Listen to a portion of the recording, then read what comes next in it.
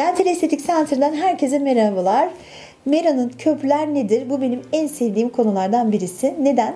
Benim mezun olduğum yıllarda 1992 yıllarında implant tedavileri henüz olmazken hastalarımız da yan taraftaki dişlerini kestirmek istemediklerinde bizim kullandığımız tekniklerden birisi buydu. Mera'nın köprüler. Yani düşünün 1992-93 yıllarından biridir. Uyguladığımız teknikler benden önce de uygulanıyordu zaten. Şimdi burada bir şekilde implant uygulaması yapamıyoruz. Yani ve burada bir diş eksikliği var. Yan taraftaki dişlerin de kesilmesini istemiyoruz. Çok şükür ki artık adezif teknolojiler, yapıştırma teknolojileri çok gelişti. Dişin arkasında böyle belirli belirsiz alt taraftaki dişle temasını hafifçe keseceğimiz şekilde bir zemin hazırlıyoruz. Çünkü biz bir şeyi bir yere yerleştirdiğimiz zaman bizim düz bir zemine ihtiyacımız var. Zemini hazırladıktan sonra buraya teknisyenimiz tarafından sadece bu bölgeye üretilen bir diş ürettiriyoruz. Onun da yan taraflarda kanatları var. İşte Mera'nın köprü dediğimiz şey bu.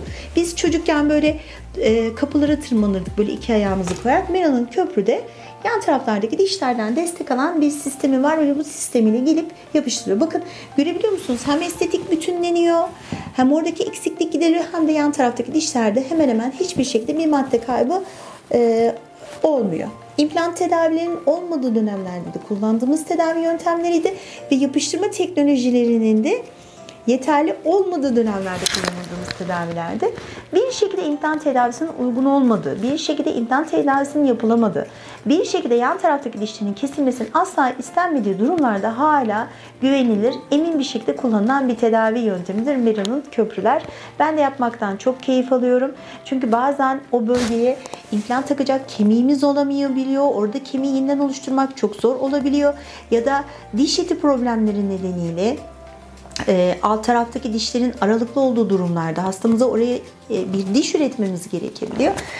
Bu tür durumlarda alt çenede de çünkü uyguluyoruz. Mesela dişin arasının çok açık olduğu durumlarda, dişin arası çok açık, ortodontik olarak da düzeltilemiyor. Oraya bir implantı takılamıyor kemik olmadığı için. Bu Mera'nın köprüler bizim imdadımıza yetişiyor. Hala çok güvenli olarak kullandığımız tedavi yöntemlerindendir. Hayata gülümseyin.